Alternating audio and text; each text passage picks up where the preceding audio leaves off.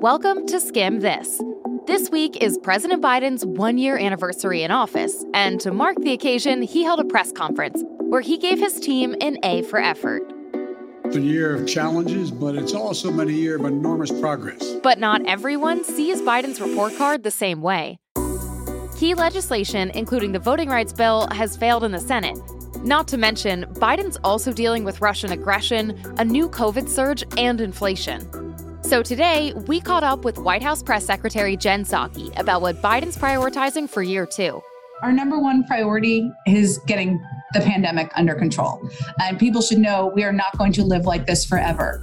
Meanwhile, with return to office dates being pushed back for millions of Americans, we asked one reporter, are we going to be stuck in work-from-home limbo forever? I heard so many people who had anxiety about not knowing what was going to happen or having a date and kind of staring it down. We've also got the latest on this week's biggest stories. Why UK Prime Minister Boris Johnson is in hot water, the ongoing feud between airlines and wireless companies, and how to get your hands on free N95 masks and COVID tests. We're here to make you smarter and the news less overwhelming. I'm Alex Carr. Let's skim this. All right, let's start with some headlines from the week's news and give you some context on why they matter. First up, Democrats failed to pass a federal voting rights bill in the U.S. Senate late on Wednesday, and a major setback ahead of midterm elections later this year. Usually, we don't talk about what Congress fails to do, but this particular debate over voting rights was a big deal. On Wednesday, Senate Republicans blocked Democrats from advancing key voting rights legislation.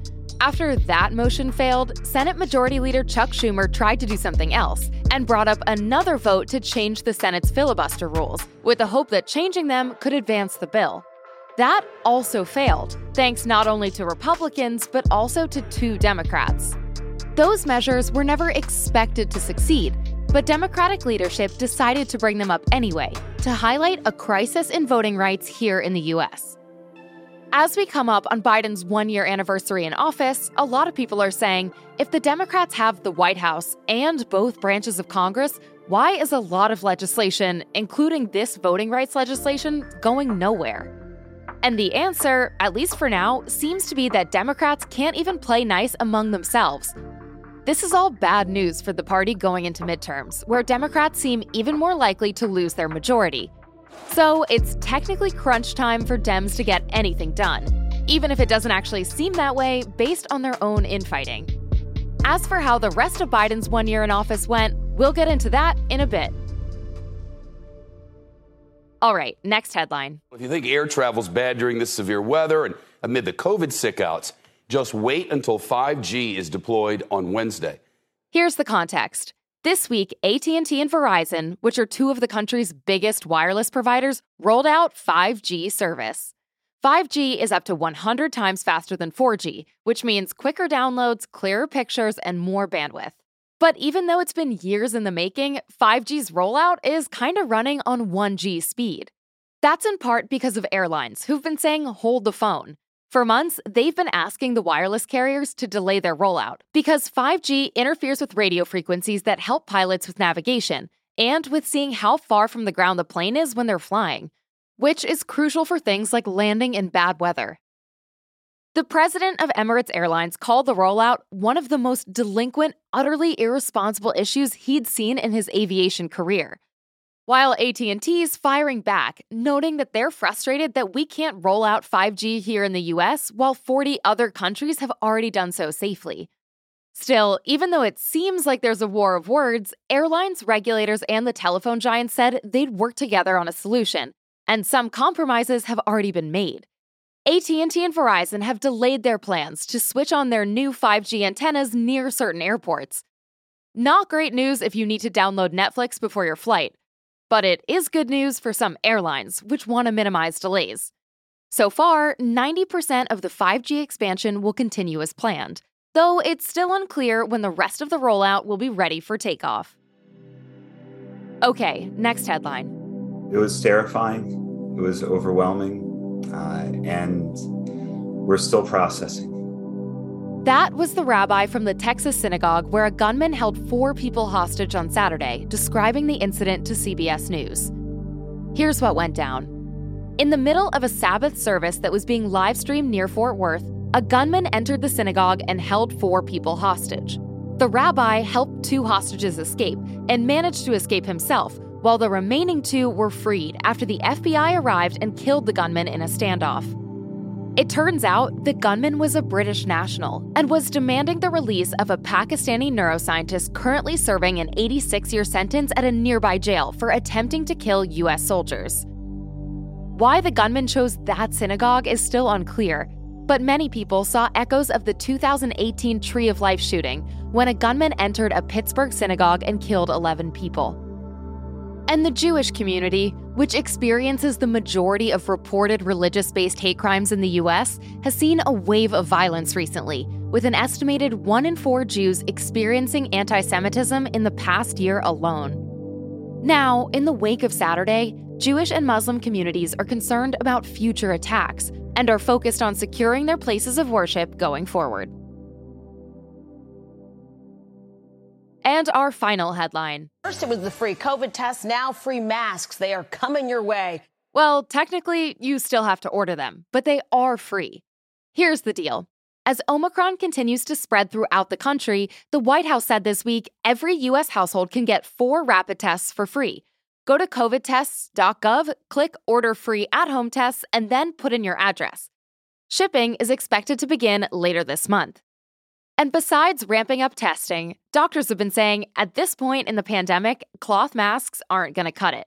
So this week, the White House announced it's distributing 400 million N95 masks to thousands of locations, like pharmacies and community health centers all over the country. These N95s are getting sent out soon, so people can upgrade their mask game by early February.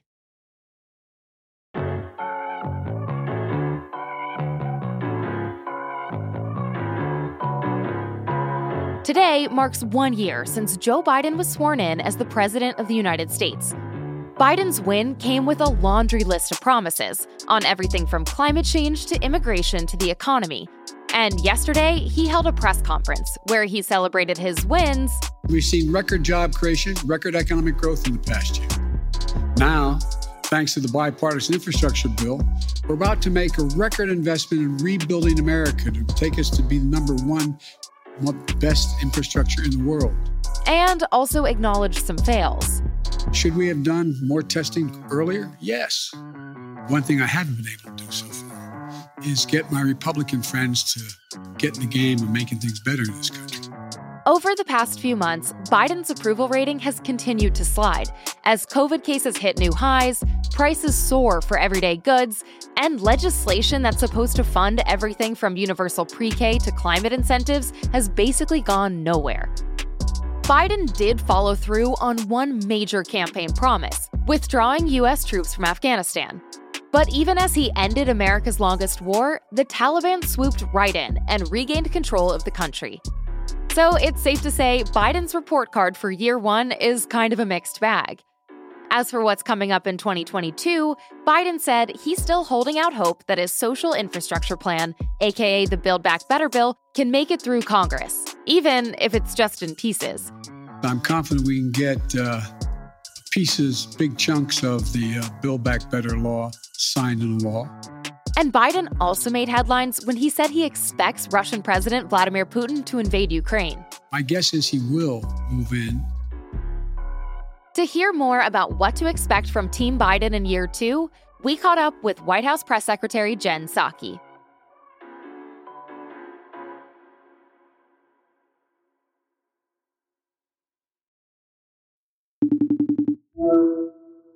So my first question for you is, looking at the 1-year anniversary of Biden being the president, can you tell me one win, one fail, and one thing the administration wants to do this year? Sure. One win was getting 210 million people vaccinated, because that's going to help return people to normal life. One fail was not getting voting rights passed. We knew it would be an uphill challenge, but that's something we still have more work to do. And then one thing we're still working on is voting rights and protecting people's fundamental rights in the country. A lot of Americans have seen key campaign issues like paid family leave or free community college get unaddressed. And I'm curious how you would explain to someone listening why the administration has had to back away from some of those priorities. Yeah, I mean, the president, and I talked about with him about this last night. He does not feel he's backing away. The challenge we have to explain it to people who are reading and listening is that we only have 50 votes in the Senate. We have a very slim majority in the Senate. And so we can only pass things through a process called reconciliation if you have every single Democrat supporting a package to move it forward. And the president supported paid leave. He supported increased funding for community college. He's going to keep fighting for it. But we need right now every Democrat to support it in order to move it forward. Considering the president ran on a platform that he could uniquely create compromise, is he concerned that Democrats, and in particular two senators, aren't coming together to compromise on issues like voting rights? And I'm curious what the administration's plan is to get the Democrats' house in order and get the votes that you need. Well, one is to get more Democrats elected, which everybody can help be a part of so that we don't have such a slim majority. But look, I think that there are a lot of steps we have taken as a united Democratic caucus and party that are good. We passed an infrastructure bill. That means that lead pipes around the country are being replaced and kids are going to have clean drinking water. Everybody's going to have clean drinking water around the country. That's a good thing.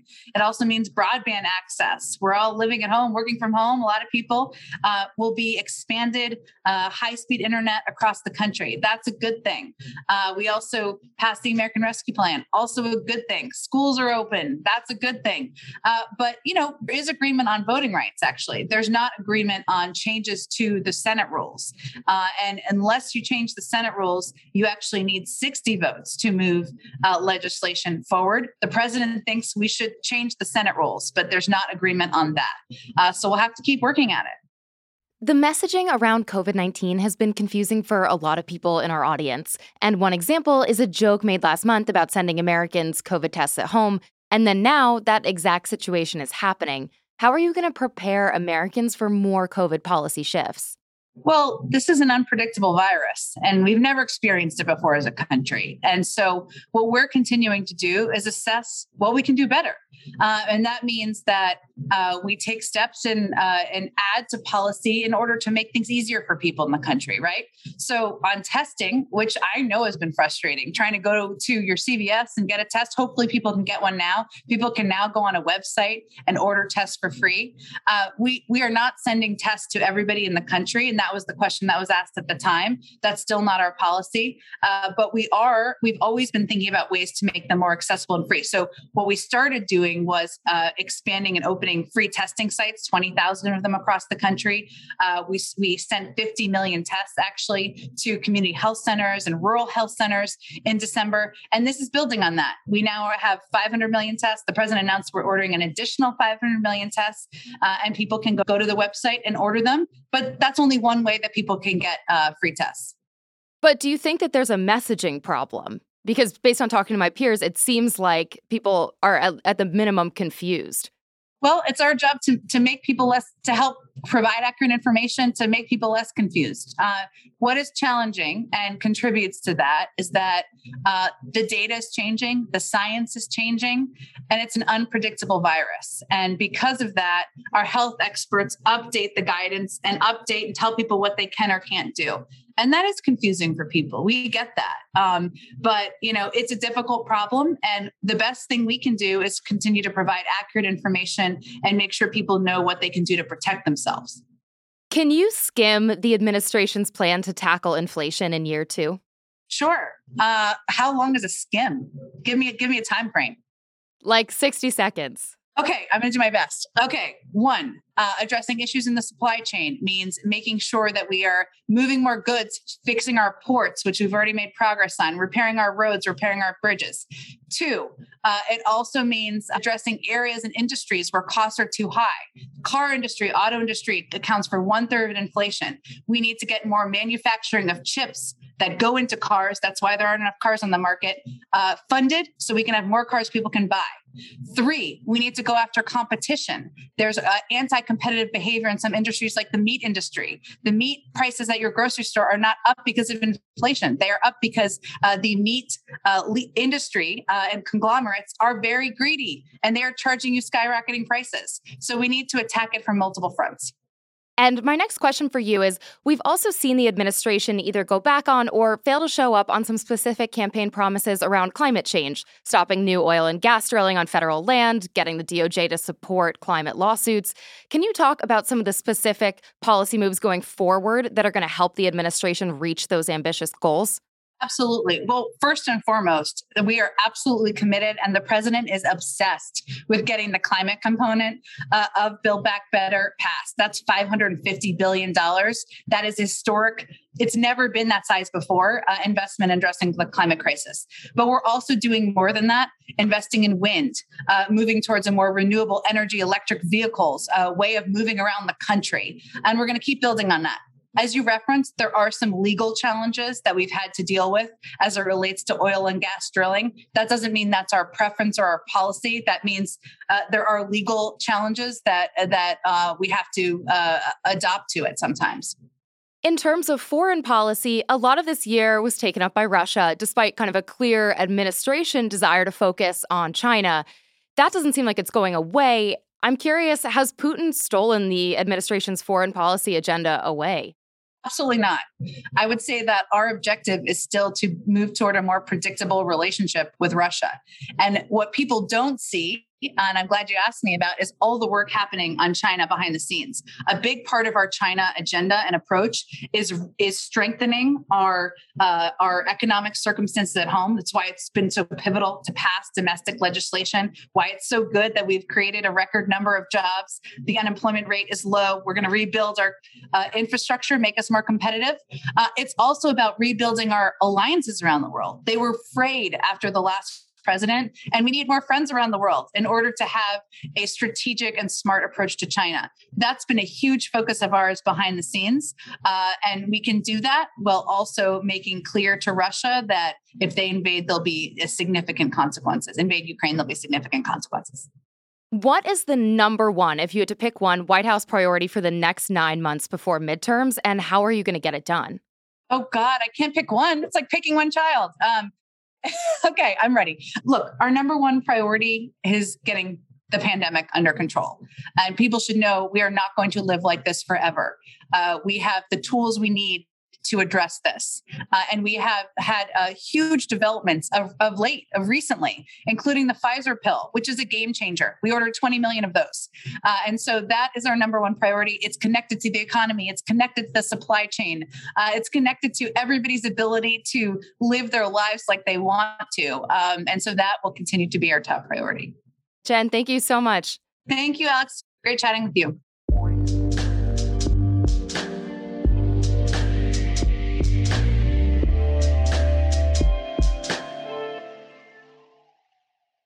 Calls for British Prime Minister Boris Johnson to resign are reaching a fever pitch. Last month, reporters in England spilled the tea and revealed that Johnson had broken pandemic lockdown rules back in May 2020 when he attended a garden party held at 10 Downing Street, which is also his home and office. But even though these are old accusations, they're creating a ton of fresh political drama. In recent days, the UK Prime Minister continues to insist he thought it was a work meeting and that he wasn't warned the event broke the rules. Especially since this isn't the only time Johnson's been accused of breaking the rules, while asking everyone else in Britain to follow them. We'll break down what's going on across the pond in 60 seconds. Back in May 2020, people living in the UK were under strict lockdown. Group gatherings were banned, and people couldn't even visit their dying relatives in the hospital. Johnson has insisted that he thought the garden gathering he went to back then, which had plenty of wine and cheese, was a work meeting and not a party. I'm absolutely categorical about this. Nobody said to me, this is an event that is against the rules, that is in breach of what we're asking everybody else to do. Here's the catch. Johnson's secretary sent out the email invitation, which included the line, "Bring your own booze," to dozens of employees. Doesn't exactly scream important work meeting, right? As for Johnson's claim that he didn't know it was a party, people living in the UK were banned from large gatherings, whether indoors or outdoors. And as Prime Minister, Johnson's administration actually set the rules he's been accused of breaking. Plus, Johnson allegedly attended more illegal parties over the following months, including regular gatherings dubbed Wine Time Fridays, because that's a super discreet name for an illegal gathering. Needless to say, this isn't going down great with the British public, some of whom put on blonde wigs and bojo masks to stage a protest in front of number 10 Downing Street last week, complete with wine bottles in hand.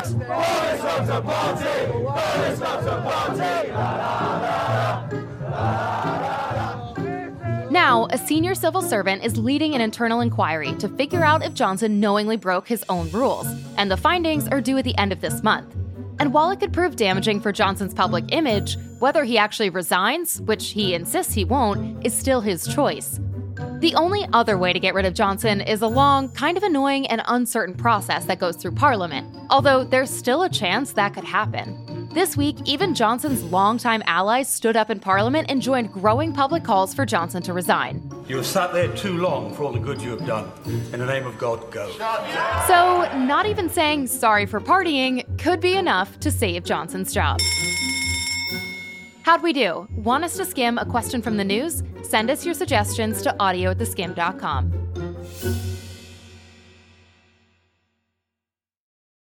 Over the past 2 weeks, as COVID cases have continued to spike in the US, a lot of companies have had to pump the brakes on their return-to-office plans. And this wasn't their first time doing so. The Delta variant had already caused major delays for getting people back to work, with businesses pushing RTO dates from the fall to early 2022. And now Omicron is shifting those dates again. According to one survey from this week, 3/4 of major employers in New York City, which is the most populated city in the country, have delayed their return to office because of Omicron. And around 2/3 of those employers said, we probably won't be back by March.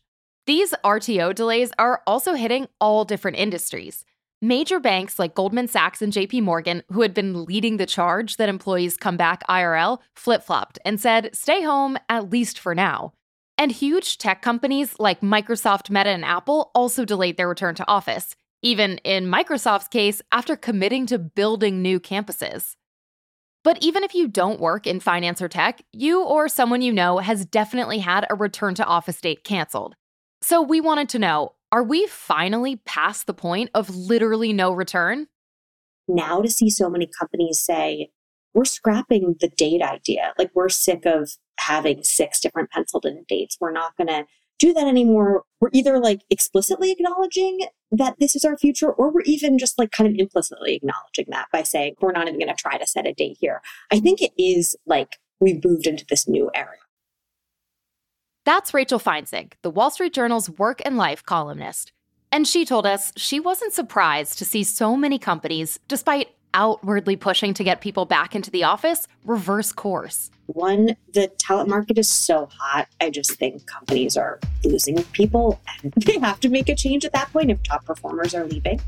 And then 2, I had heard from sources that some companies were outwardly putting out these edicts, but were either allowing flexibility for certain people, certain teams, or we're kind of keeping in the back pocket this idea of like, we feel like we need to draw a line in the sand now, but we are open to having more flexibility in the future. So I think even if Omicron hadn't happened, that might have kind of been in the cards. Not being in that limbo period with a back to office date staring at you on your calendar can be a good thing, especially for people's anxieties. But Feinzig told us a lot of us haven't actually contemplated a fully remote future. Sure, you got your Zoom login and new desk back in March 2020. And maybe you made some upgrades or tweaks to your setup or work from home routine last year. But we're going on year 3 of remote work, and the culture around remote work has a lot of unintended consequences. Over the past year, employees have cited record burnout, which is contributing to the unprecedented numbers of people quitting their jobs. But Feinzig told us companies aren't really prepared or even willing to handle this large-scale burnout and turnover. I think remote work is a big part of the problem. It's been messy, and I think there's an acknowledgement even from leaders and even from managers that this is not super productive, and yet no one really can kind of figure out how to really fix it. We have seen some of those senior level titles like an engagement officer or a remote work officer. We've seen things like meditation classes or giving everyone a week off. I mean, what I have heard in much of my reporting about burnout is it often just comes down to less work, like saying no to that other team that wants something from you, or a boss reducing someone's workload. A lot of the times it's just about too much work, and it's not the kind of thing that a yoga class can fix. I don't know if companies really get that. I don't know if they're ready to kind of let that productivity go. And beyond a burnout epidemic, there are other consequences of a remote work future that we just haven't felt the full effects of yet. I think employees get this to some degree. I think there's some portion of the downside they haven't experienced yet. There is kind of this honeymoon period for remote work that researchers have found, and things like crippling loneliness or you not getting a promotion that you really want. I mean, are there still just certain jobs that your company will not want someone to do from a different location, or, someone who doesn't have access to headquarters, or you won't be on that project or in that meeting where you would have gotten visibility to take that next step? For certain segments of the population, for younger workers or people who want to be kind of climbing in their careers, for women who may be at risk of having potentially more men back in the office or getting FaceTime in a way that they're not, remote work can present some challenges. But Feinzig says, as companies actually acknowledge a mostly or totally remote future for the first time, a lot of employees can finally breathe a sigh of relief and fully embrace the benefits of remote work. In general, I heard so many people who had anxiety about not knowing what was going to happen or having a date and kind of staring it down. If you do work for a company that has said like that period is over, I think that's huge for people. They feel like they can move where they want to move. They can make decisions about their families and just kind of move forward. I think that's hugely helpful for people. You feel like you have a little bit more control over your life. It's that sense of, for many people, like real productivity and creativity. They feel like I can hunker down at the time that makes most sense for me. I can blend my work and my life. I don't have to ask for permission to go to this doctor's appointment or to get my kid off the bus. And surely for some people, it's the opposite. Their boss is stalking them now that they can't see them and micromanaging them. But for many people, there is a sense of just having control over your life, having this work-life balance or integration or whatever you want to call it, that people have kind of long dreamed of. It's become a reality.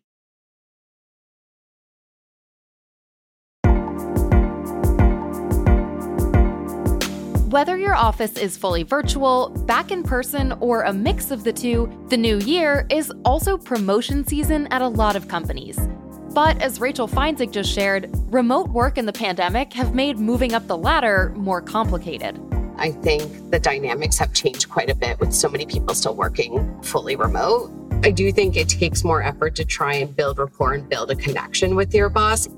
That's Amanda Augustine, a career coach and the resident career expert for Top Resume.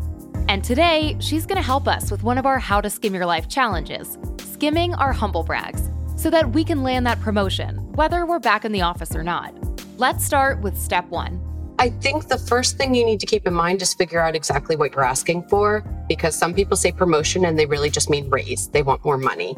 Whereas other people, they're looking for greater responsibility, more managerial responsibility, those sorts of things. So I think it's important to first just take a step back and say, okay, what do I really want to ask for?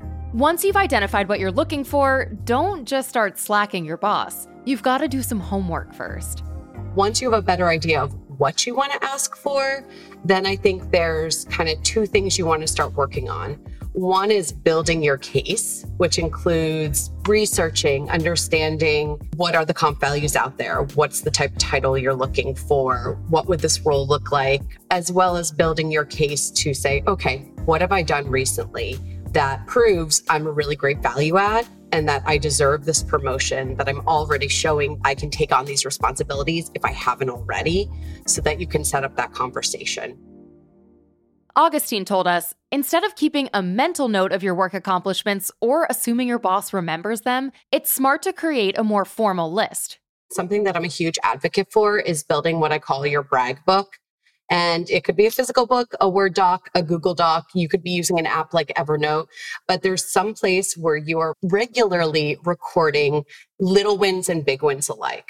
So there are some obvious ones. What goals have been set for you over the past year, past quarter, and how did you meet or exceed those? And it's writing down the nitty-gritty details. I was expected to churn out X amount of articles or complete this project on time. Then I think there are a lot of other examples that show, well, how have I gone above and beyond? Or how do I demonstrate I'm a value add to this organization? It could be that you got some really amazing testimonials from a customer or a client. Have you stepped up and helped run a meeting that was outside your realm? Or you stepped up and you helped with a project that was in addition to your extra work? Once you've got that brag book together, you might be thinking, okay, can I talk to my manager now? And Augustine told us, yes, but the timing here is key. It often does kind of depend on what's that company culture and do they have any standards set in place. So in some companies, it's only around review time that we are going to issue promotions or raises. And so you want to start planting the seeds well before that conversation is going to take place. And one thing I would say is if you know people who have successfully negotiated a raise or promotion at your company, and it's someone that you feel comfortable approaching, I would ask for 10, 15 minutes of their time and just say, how did you do it? What did you do? If you have one of those companies where it doesn't seem to be a regular schedule for giving promotions or raises, or frankly, you just can't find any information, I think you want to start that conversation. The next time you have a one-on-one with your boss, you probably say, this is something I'm interested in. I would love to set up a formal time to discuss this with you. According to Augustine, once that official convo has started, you can and should ask your manager about next steps. You don't want to play the guessing game for too long. You want to leave that initial conversation actually kind of asking them for a better sense of when should you follow up? Should you follow up? Ask your boss, what could I be doing now that would help you? Is there anything that you already know that I should be working on to improve so I can put my best case forward? And in the meantime, it doesn't hurt to spotlight your accomplishments a bit more. But Augustine told us you're not alone if you feel like that's gotten harder or just more uncomfortable to do in a remote environment. Still, there are some ways you can humble brag without making your Zoom meetings more awkward than they already are. What different communication channels are already set up where it would make sense to do something like this and not come out of the complete blue and seem really unnatural? Do we have a general Slack channel where I could say, great news, this happened? Or is there an email that I could send out to a few people to make sure they're aware of this cool thing that happened? Is there an appropriate meeting within my department or at a larger scale where I could ask to present some findings from something I was working on or a cool project or initiative that I was a part of?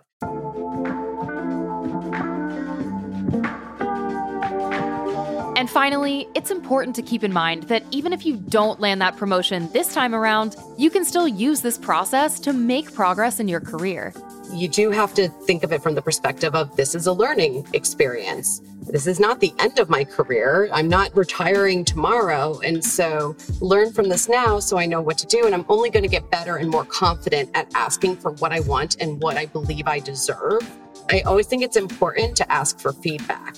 So may I ask why this request was turned down? Is there a skill that I need to build? Is there something else I need to prove? And make that a goal for yourself. Whether or not your boss is willing to bake that into your goals at the company, give yourself a personal goal. I feel like this is a big buzzword right now, but we keep hearing about micro career goals. And micro career goals are basically mini goals that are helping you ultimately hit milestones to achieve a larger goal, such as a raise or promotion.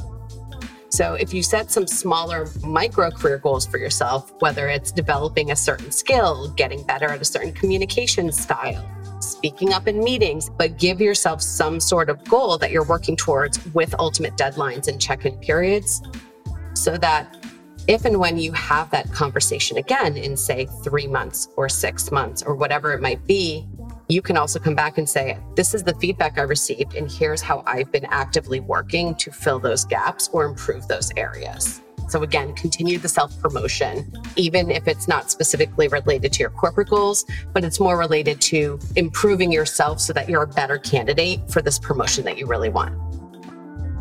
If you want to follow along with the rest of the How to Skim Your Life challenge, head on over to theskim.com/challenge for more. Here's a PSA for anyone looking for new things to watch. Sundance Film Festival starts today, and this year, you don't have to be a Hollywood agent or actor to get in on the action. Sundance, which is kind of like the cool younger cousin of the movie industry's traditional film festivals, normally takes place IRL in a small town in Utah. But during the pandemic, Sundance pivoted to online screenings, something it's continuing for 2022. We had previously invited the world to come to Sundance. Now we want to take Sundance to the world. That's Tabitha Jackson, the festival director for Sundance. She told us, even though Sundance might seem like a smaller festival for the indie film community, it's become one of the most important cultural events of the year, and one that influences the entire entertainment industry. I had always wanted to work for Sundance because it was like this beacon of independence and kind of fun and a little bit subversive, a little bit maverick. Robert Redford, iconic actor, founded the Sundance Institute in 1981 to support and develop work made by filmmakers who were not getting seen or funded by the studios. So this was an outlet for all those ideas, all that independent work and vision. Became the Sundance Film Festival in 1985. Some of the best-known directors today launched their careers at Sundance, like the Coen brothers, Steven Soderbergh, David O. Russell, and it doesn't stop there. It's launched the careers of people like Quentin Tarantino and Ava DuVernay and Taika Waititi and Alison Anders, the kinds of people with the kinds of perspectives that were not being embraced by the mainstream or the market. Sundance has also been the festival that helps diverse storytellers and diverse stories break into Hollywood. Last year, around half of the filmmakers showcased by the festival were female, half were people of color, 15% were LGBTQ+, and 4% were non-binary. It's because of Sundance that future Oscar-winning movies like Minari and Get Out reached mainstream audiences. Although actually getting those movies in front of audiences gets kind of difficult when there's a global pandemic. Which is one of the reasons Jackson says Sundance is doing something different this year. Sundance Film Festival has an incredible explosion of creativity, and all this is accessible right across our social platform, which is called The Spaceship, is available right across the world. Everybody can experience the festival from the comfort of their own home and doing whatever watch parties they want to with the people around them. The Spaceship is basically like a virtual movie theater. You can create an avatar, walk around, and discuss movies you've seen with other attendees, which is great for introducing indie films to new audiences and for filmmakers who don't have to throw a ton of budget towards going to the festival in person. And that accessibility is super important right now. The film industry has basically been in crisis throughout the pandemic, and indie filmmakers got hit particularly hard because they typically have less money to throw at projects to begin with. Studios have had the cash to sink into providing things like PPE and testing for film crews, while low-budget movies may not be able to afford to keep their productions running. So by widening the audience for this year's festival, Sundance is trying to ensure that independent movies survive and get the credit they deserve. Beyond just your friend who thinks they're basically a movie critic. Jackson told us delivering on that mission is critical, since it's indie films that are really capturing what people are experiencing and feeling right now, while big studios continue to crank out superhero movies with more CGI and sound effects than actual storylines. Over the last 2 years, we've gone through an incredible societal change. The people, I think, who are most adept at making sense of that and allowing us to understand this new world we are in are the independent filmmakers. They're on the front foot. And so we have a hunger for that work because we're trying to make sense of it too and be transported and entertained and provoked. Among this year's offerings, 52% of the directors showing at Sundance are female. Everyone from up-and-coming directors like Nikyatu Jusu and Mariama Diallo to big names like Tig Notaro. It's so vibrant and rich, and I think there is something for everybody. To get a complete list of what's playing, head to festival.sundance.org. We'll leave a link in our show notes. Thanks for listening to Skim This. This podcast was skimmed by me, Alex Carr, along with our associate producer, Kira Long. We had additional help this week from Sajine Coriolis. The Skim senior audio engineer is Andrew Calloway, and the Skim's head of audio is Graylin Brashear. Skim This will be back in your feed again next Thursday. And until then, check out the other podcasts from The Skim. 9 to 5-ish is where we talk all things career with our founders, Carly and Danielle. And Pop Cultured is our weekly deep dive into the stories you can't stop thinking about. Follow 9 to 5-ish and Pop Cultured wherever you're already listening to us.